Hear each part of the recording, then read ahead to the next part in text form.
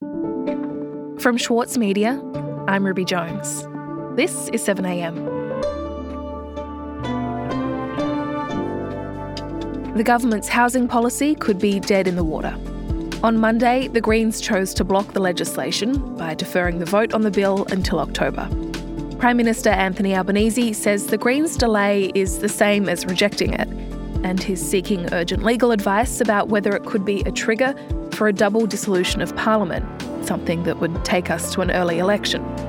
Today, Greens spokesperson on housing, Chandler-Mather, reveals why the Greens blocked the bill, the conversations with Labor behind the scenes, and what he thinks could have gotten a deal done.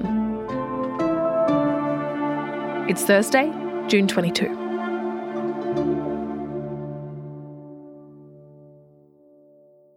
The federal government has a fight on its hands this week, trying to push its embattled Housing Australia Future Fund through Parliament. It's currently being held hostage by the... Those in that corner, Mr Speaker, they deal in protests, we deal in progress. Yeah. They see issues to campaign on, we see challenges to act on. Yeah. They want to build their profile, we want to build more homes. Labor is threatening a double dissolution election as the Greens team up with the coalition to block its signature $10 billion policy. Let's bring in Housing Minister... So, Max, this week the Greens joined forces with the coalition to force a delay on the government's housing bill, which is the Housing Australia Future Fund, for another 4 months. Tell me why. Well, for months we have pointed out to Labor that Labor's Housing Australia Future Fund will see the crisis get worse for two reasons. One, it doesn't guarantee any money until 2024-25, and only then it's going to spend $500 million and only build up to 6,000 social and affordable homes a year, when the shortage is 640,000 homes and increases by much more than 6,000 homes every year. So at the end of Labor's 5-year plan as it stands, there will be more people waiting for social and affordable housing than there was at the start of the plan. And our second concern was it does nothing for the 1/3 of this country who rents. And right now, rents are skyrocketing, and the Reserve Bank of Australia actually thinks that rents are going to go up even faster over the next 12 months.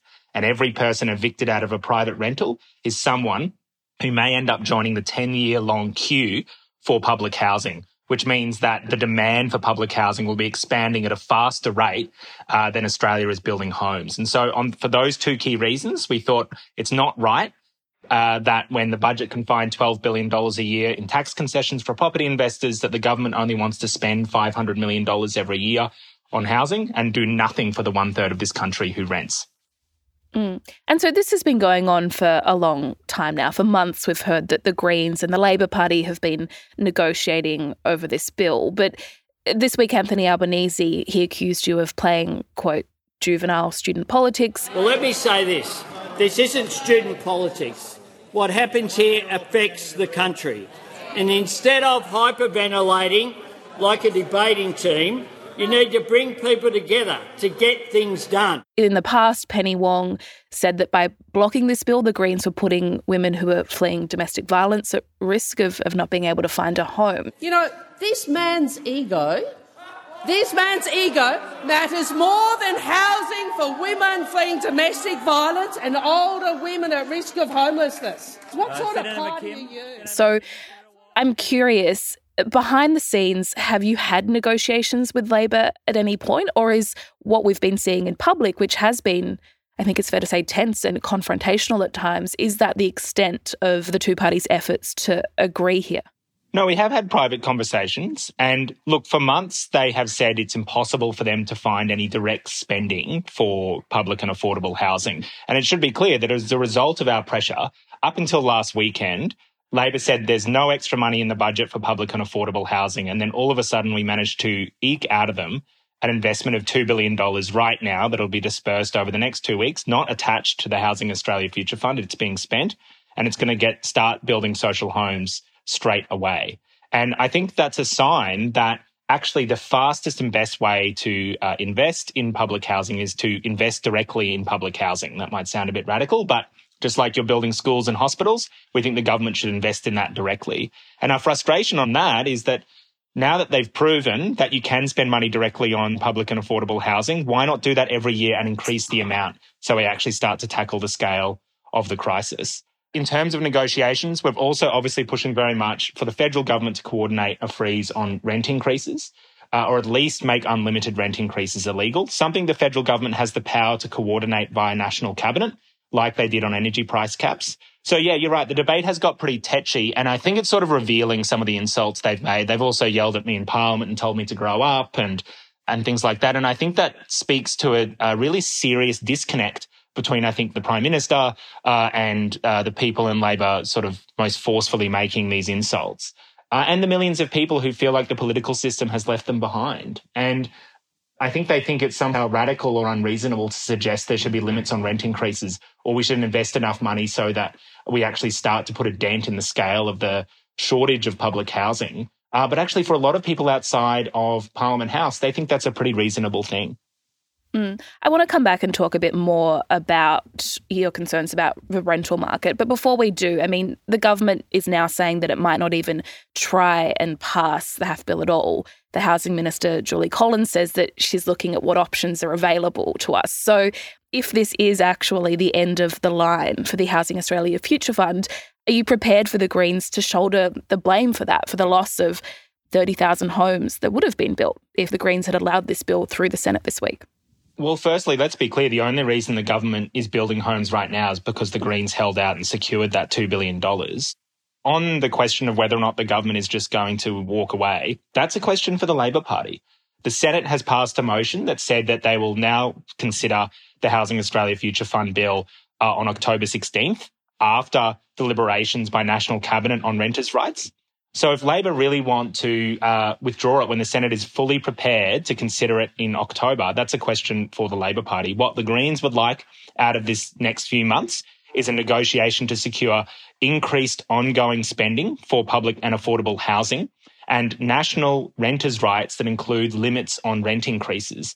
Because if we do not limit rent increases, and the Reserve Bank is saying that rents are going to go up even faster over the next 12 months. If you think what's happening with energy bills is bad, just imagine what happens when you've got over 8 million renters in this country, 62% of them already in financial stress, and rents go up even faster over the next 12 months. How many more people will be sleeping in their cars? How many more people will be sleeping in tents, being evicted, moving back in with their parents, as a result of the government's failure to act on limiting rent increases in the same way they coordinated limits on energy bills?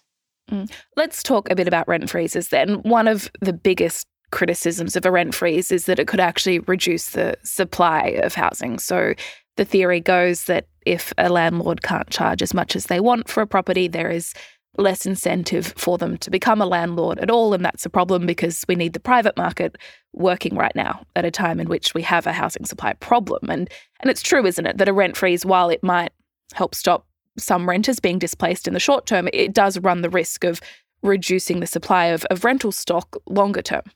Well, firstly, Victoria had a temporary freeze on rent increases during the pandemic, and two things happened. Rents declined for the first time in a long time, by the way.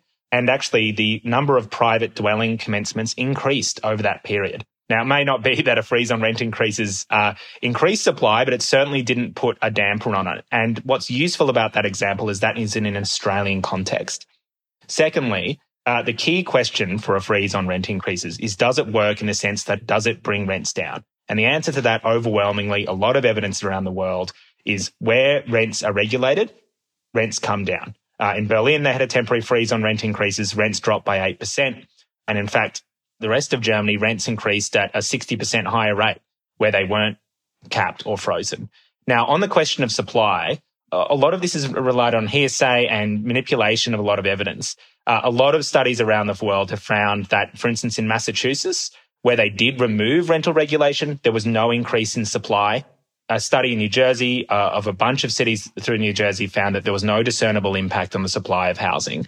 But crucially, if we're going to talk about the supply of housing, well, if a property developer doesn't want to build a home because they can't charge really high rents, and instead we use that land, construction materials and skills to build good, affordable public housing instead, or affordable housing for essential workers, then we're the better for it. Sure, but wouldn't a better and perhaps less risky way to deal with this be not a hard cap, but instead capping the amount that landlords can increase rents? So one suggestion has been to cap it around the inflation rate, so a landlord could only raise rent by 6 to 7%. Yeah, well, look, we're willing to negotiate on that, absolutely. And certainly the ACT has basically a cap on rent increases linked to inflation. Ideally, I think if we are willing to discuss caps on rent increases, you don't attach that to inflation, because you then have an inflation rent spiral where rents and inflation keep going up by the same amount and you have a really big problem. And so, for instance, in Spain, they capped rents at 3% every year in areas where there was really high rental inflation. So, yeah, we're certainly willing to look at that.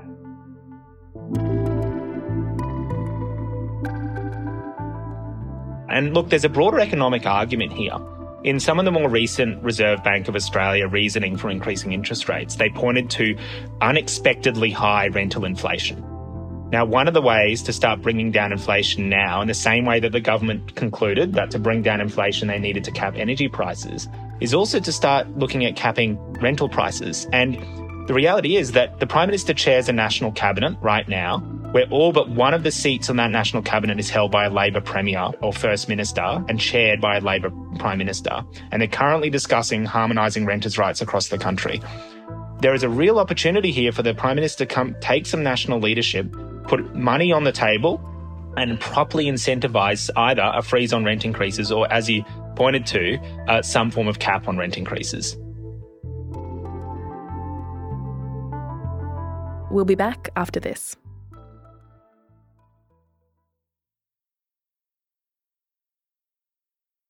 The Saturday paper's food editors are some of the country's leading chefs, including Andrew McConnell, Otar Makary, David Moyle and Karen Martini. Let them guide your cooking when you sign up to Schwartz Media's free weekly newsletter, The Food. It features the latest recipe from the Saturday paper, along with a selection of seasonal dishes suitable for all cooks. Subscribe today at thesaturdaypaper.com.au/newsletters. As a 7am listener, you're already familiar with many of the journalists who work for the Saturday paper. For a limited time, subscribe to Australia's leading independent news source, the Saturday paper, and you'll receive the Saturday paper's stainless steel coffee cup, made in collaboration with Fresco, for free. Subscribe from just $2.10 a week. Simply visit thesaturdaypaper.com.au/offer. Thousands of new social and affordable homes. And what the Greens showed in the Senate, Mr Speaker, is they care more about retweets than renters. They care more about TikTok than housing stock. When it comes to the crunch, Mr Speaker, with all of the flowery speeches and all the rhetoric in this place, when it actually came to the crunch, when the Greens had the opportunity to work with Labor to build more social and affordable homes, or to side with the coalition of cookers which sit opposite, they chose the coalition of cookers. Order. And it will show in the Hansard for all time. Max, you're 31, I believe, which makes you, I think, one of the first politicians to come from a generation that can't necessarily see itself affording a home, that has grown up in this supercharged housing market. Can you tell me a bit more about how that informs your position right now? And do you think that most of the people that you share the parliament with actually understand how bad the crisis is for this generation? No, I really don't think they get it. One of the remarkable things is sometimes you get here the Treasurer or the Prime Minister or the Social Services Minister get up in Parliament and talk about their increase to the Commonwealth rent assistance and say, we are doing something for renters. This is the biggest Commonwealth rent assistance increase in a long time. And then you realise that actually only a small proportion of renters get it, and those that get it are only going to get an extra $1.70 a day. And I remember sitting there in Parliament recently and thinking it was actually a proper realisation that they just do not understand. And look, you're right, I've been a renter. I've never owned a home in my life, renter my entire adult life. And there's a visceral experience that a lot of my friends and acquaintances have had growing up together, and is things like copping an unfair rent increase and knowing you can do nothing about it. I remember asking one of my previous landlords to move a giant pile of trash in the yard for a year. Eventually, we issued a breach notice, and his response was to rock up the next day, unannounced, and start threatening to evict us, which he did then by refusing to renew our lease fairly in about 3 months' time. And what that means is you're in a constant state of uncertainty. You often feel like a stranger in your own home, a home that home my partner and I loved, thought that we were going to be able to spend years in. We got kicked out of unceremoniously because we didn't want a giant pile of trash that included fibro in the yard. And At the same time, obviously now, I have it easy. Obviously, I now have got a really good wage, but it's still going to take years, right? And even on my great wage to save up for a deposit on a house. And for the vast majority of people, not just my generation, but also the people in future, like older generations who missed out on this, the reality is they're looking down the barrel of it is Australia on many reports is one of the worst places to be a renter in the developed world. And I just don't think most people in Parliament in the Labor Party get that experience of no longer having certainty or comfort or any sort of dignity often. The indignity of basically of having a landlord come and throw their weight around and allow them to do anything they want when you often know you're in the right is just an experience I don't think they understand. And when we've been locked out of owning a home as a generation, and when the federal government is pumping up house prices with the capital gains tax concessions and negative gearing, people look at the government spending $12 billion on those tax concessions and not really giving renters anything. And I think reasonably start to conclude that we have a political class that largely is completely unsympathetic to the experience of increasingly a majority of Australians. Mm. And Max, when we look at the big political battles that have played out between the Labor Party and the Greens, traditionally that's been over climate change, and we could go back a long time to talk about that, but why don't we stick with this year, with this Parliament? A few months ago, the Greens were asking for no new coal or gas projects to be approved in return for their support to pass the safeguard mechanism. In the end, though, the Greens did pass that policy without getting that concession. So why is it that housing has become something that the party is willing to hold out on, but emissions policy wasn't? Well, firstly, I think we were able to extract significantly more on the safeguard mechanism than Labor has been willing to concede on housing. We managed to have a hard cap on emissions, which was a substantial qualitative shift. Under Labor's original safeguard mechanisms, pollution could actually go up. Sure, but it's not the same as stopping new coal or gas projects. Of course. And I suppose to make a comparison, we obviously started with a demand for $5 billion a year ongoing for public and affordable housing and $1.6 billion on the table to incentivise a freeze on rent increases. I would argue a similar compromise from the Labor Party would be, rather than $500 million every year, maybe invest up to $1.5 or $2 billion every year in housing. And maybe they don't want to come to a freeze on rent increases, but maybe they negotiate some form of cap on rent increases, as we discussed. That would mean the Greens didn't get a freeze on rent increases and the money we wanted for public and affordable housing, but it does mean there would be a qualitative shift in what Labor's proposing.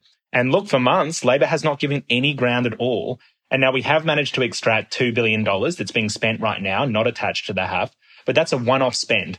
And there's actually, as yet, they still haven't shifted at all on renters, and they still haven't shifted at all on increased ongoing fund. Not a single dollar over the $500 million a year they currently only want to spend on social housing. So I think really one of the questions, and certainly a lot of people in our party room have started to ask is, well, why are Labor being so intransigent, especially, and we've put this privately, when it would be broadly politically popular for them to come out and say, you know what, the housing crisis has got much worse than we anticipated.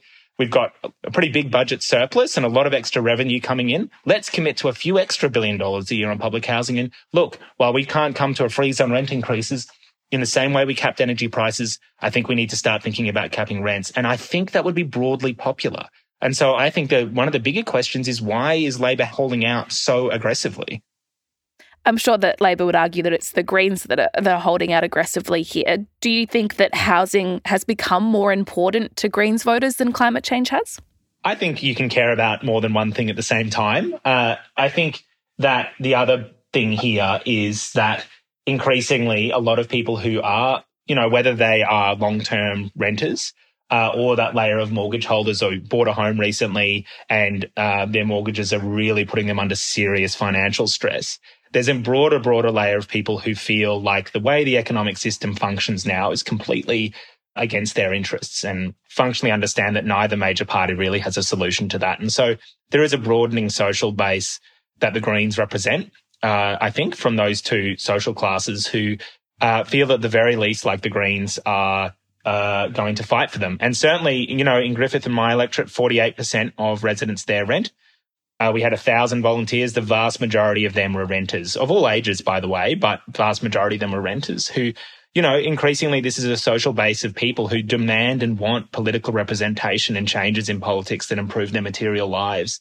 and don't really feel like it's coming from the major parties and certainly not from this Labor government. And so I think there's a broad willingness across the movement and the party that it's time to make a bit of a stand on this. And that doesn't mean we don't negotiate, but it does mean that we just don't accept crumbs from a Labor government who we know have billions of dollars in the budget ready that could be spent right now on solving this crisis. And back on those negotiations, there are many in the Senate, crossbenchers like David Pocock, Jackie Lambie, as well as people who work in the housing sector, the Community Housing Industry Australia CEO, who are willing to support Labor on this bill. They say that it's a good start, it's a foundation that could be built on, and they think that the Labor government would actually build on it as well. So why not take a more constructive approach of passing the bill and then advocating for it to be added to? Well, look, a lot of them have been saying that for months, and with all due respect to them, if we'd listened to them months ago, we wouldn't have secured $2 billion that's being spent right now. The other thing to say is I think one of the reasons they're saying that is they've reached the conclusion that they will not shift off their current plan. And actually, even a lot of the people in the housing sector will, and David Pocock has said before, this is not going to solve the crisis. It's not even going to come close.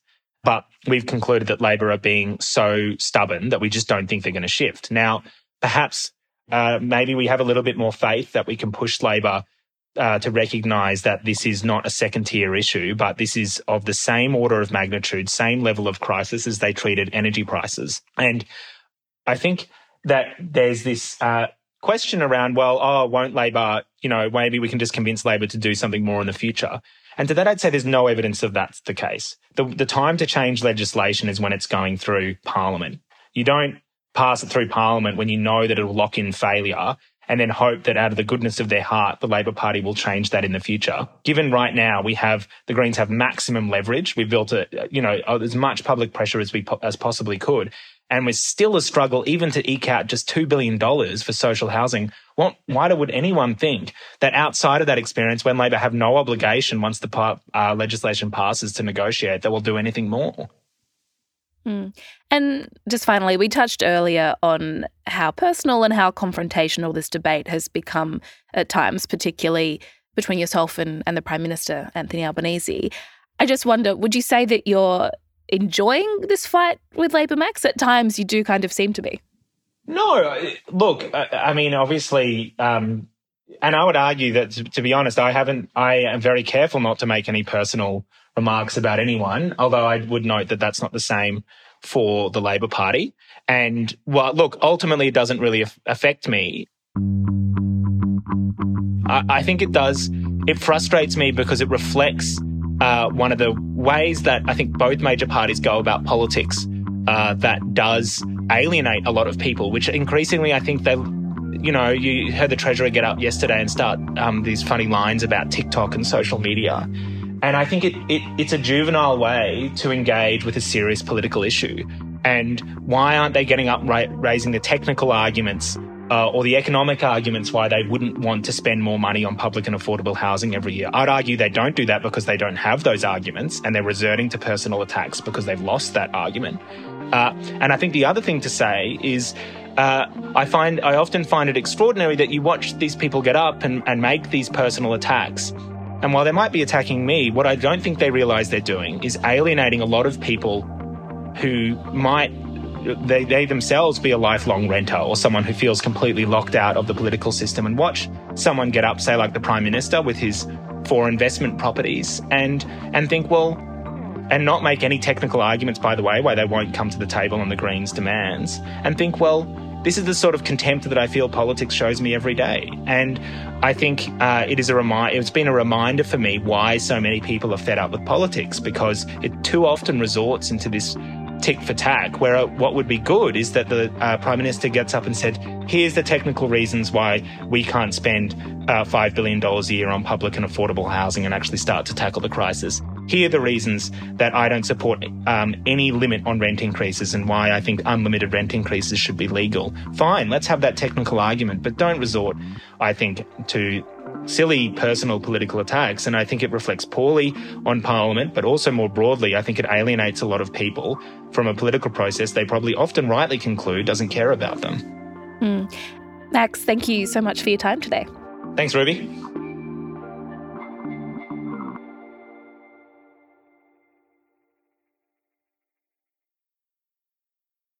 For longtime editor Winnie Dunn, there were a few rules she followed when writing her debut novel.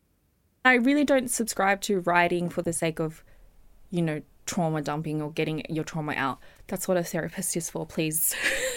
Please go see a therapist. We're very pro-therapy on Read This. If that's what you're using writing for. I'm Michael Williams, and on this week's very therapeutic episode of Read This, I chat with Winnie Dunn. Listen wherever you get your podcasts. Also in the news today, after 95-year-old woman Claire Noland was tasered, top New South Wales Police covered up the details, according to internal emails obtained by the Sydney Morning Herald. The emails show that the original draft of the press statement that made the incident public included an admission that Noland had been tasered by a police officer, but that senior officers deleted the word before it was published. And more low-income Australians have run out of savings and are having to borrow money or sell their belongings to fund their daily spending, according to a new report by investment bank UBS. In the survey, Australian consumers reported interest rate hikes and cost of living pressures are hitting savings hard, with the bank concluding a mid-year economic slowdown is likely. I'm Ruby Jones. This is 7am. See you tomorrow.